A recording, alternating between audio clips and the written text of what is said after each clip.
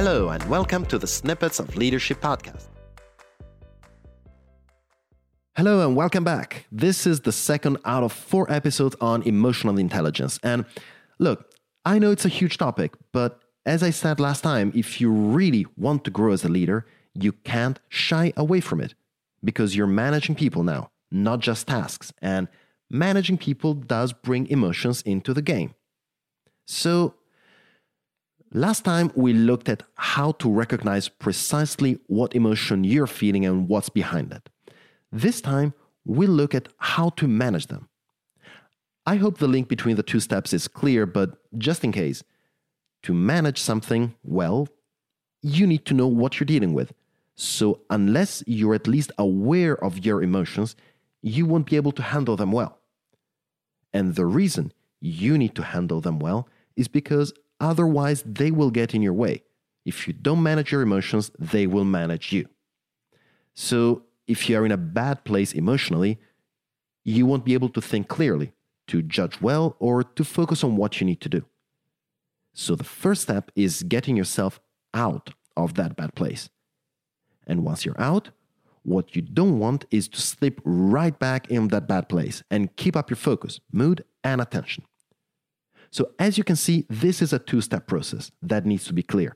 You need to go through both of them whenever you want to engage with managing your emotions. And well, to go through the first step well, getting out of a bad place, here is what you need to do. 3 things.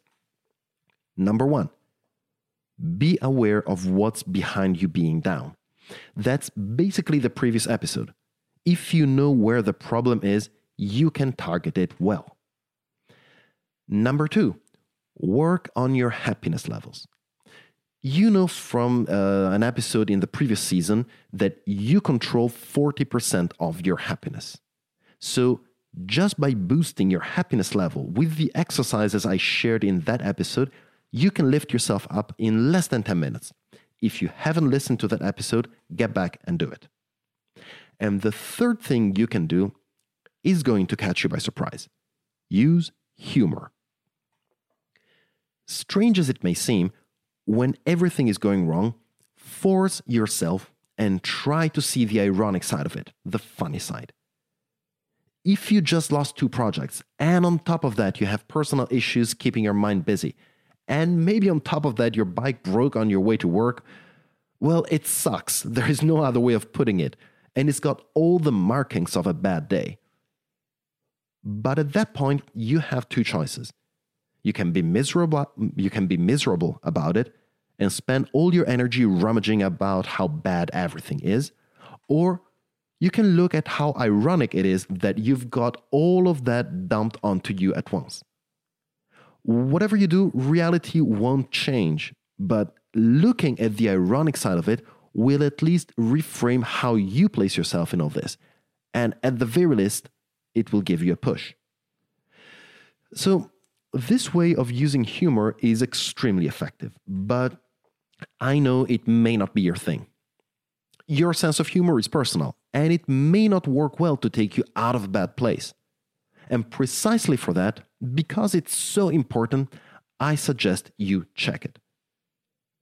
We all have different ways of using humor, but while there are some good ways of doing it, like seeing the ironic side of things, there are others that can just bring you down, and I want you to know if that's your case.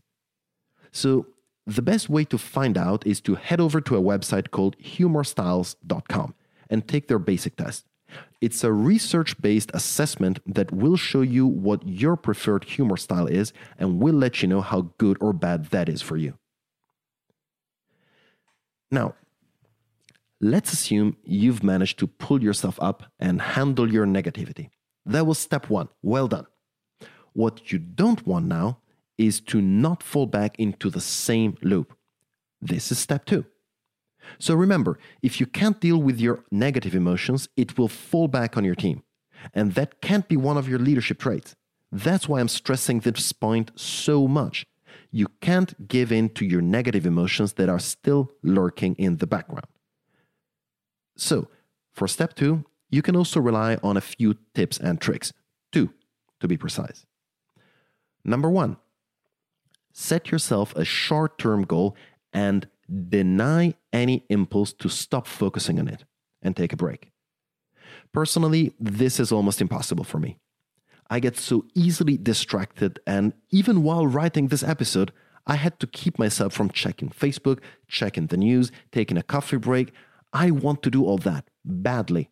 But I also know that if I interrupt what I'm doing, I will lose track, waste time, feel bad about it, and all of a sudden I'm back to square one. It's about self-discipline. I personally have very little of it, but if I manage to deny my impulse to get distracted, I'm sure that so can you. Number 2, find a way to get invested in what you need to do to reach your goals. Force yourself to be enthusiastic about your task, or maybe even make yourself a bit anxious about what would happen if you don't work enough. Whatever works for you to keep yourself engaged.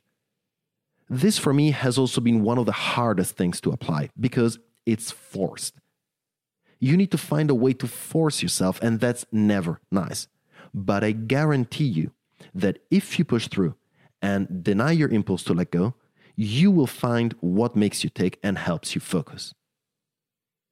Just remember that the hard part, the really hard part, is the beginning.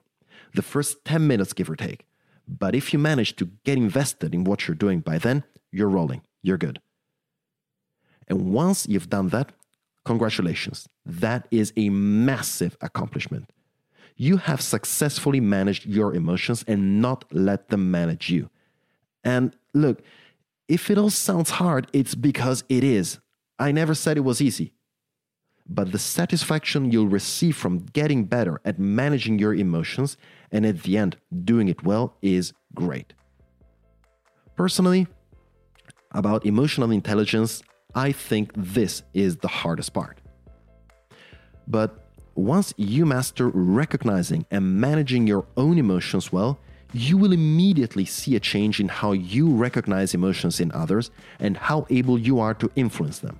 And that's what we will be talking about in the next episode. Thank you for listening. My name is Edoardo Bindazzane from EBZ Coaching. I'm a leadership and communication trainer and consultant.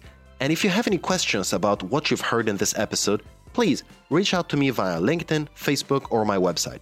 I'll be answering the most interesting questions on the show. And if you know someone that will benefit from this type of content, please make sure you recommend this podcast to them. Thank you, and see you next time.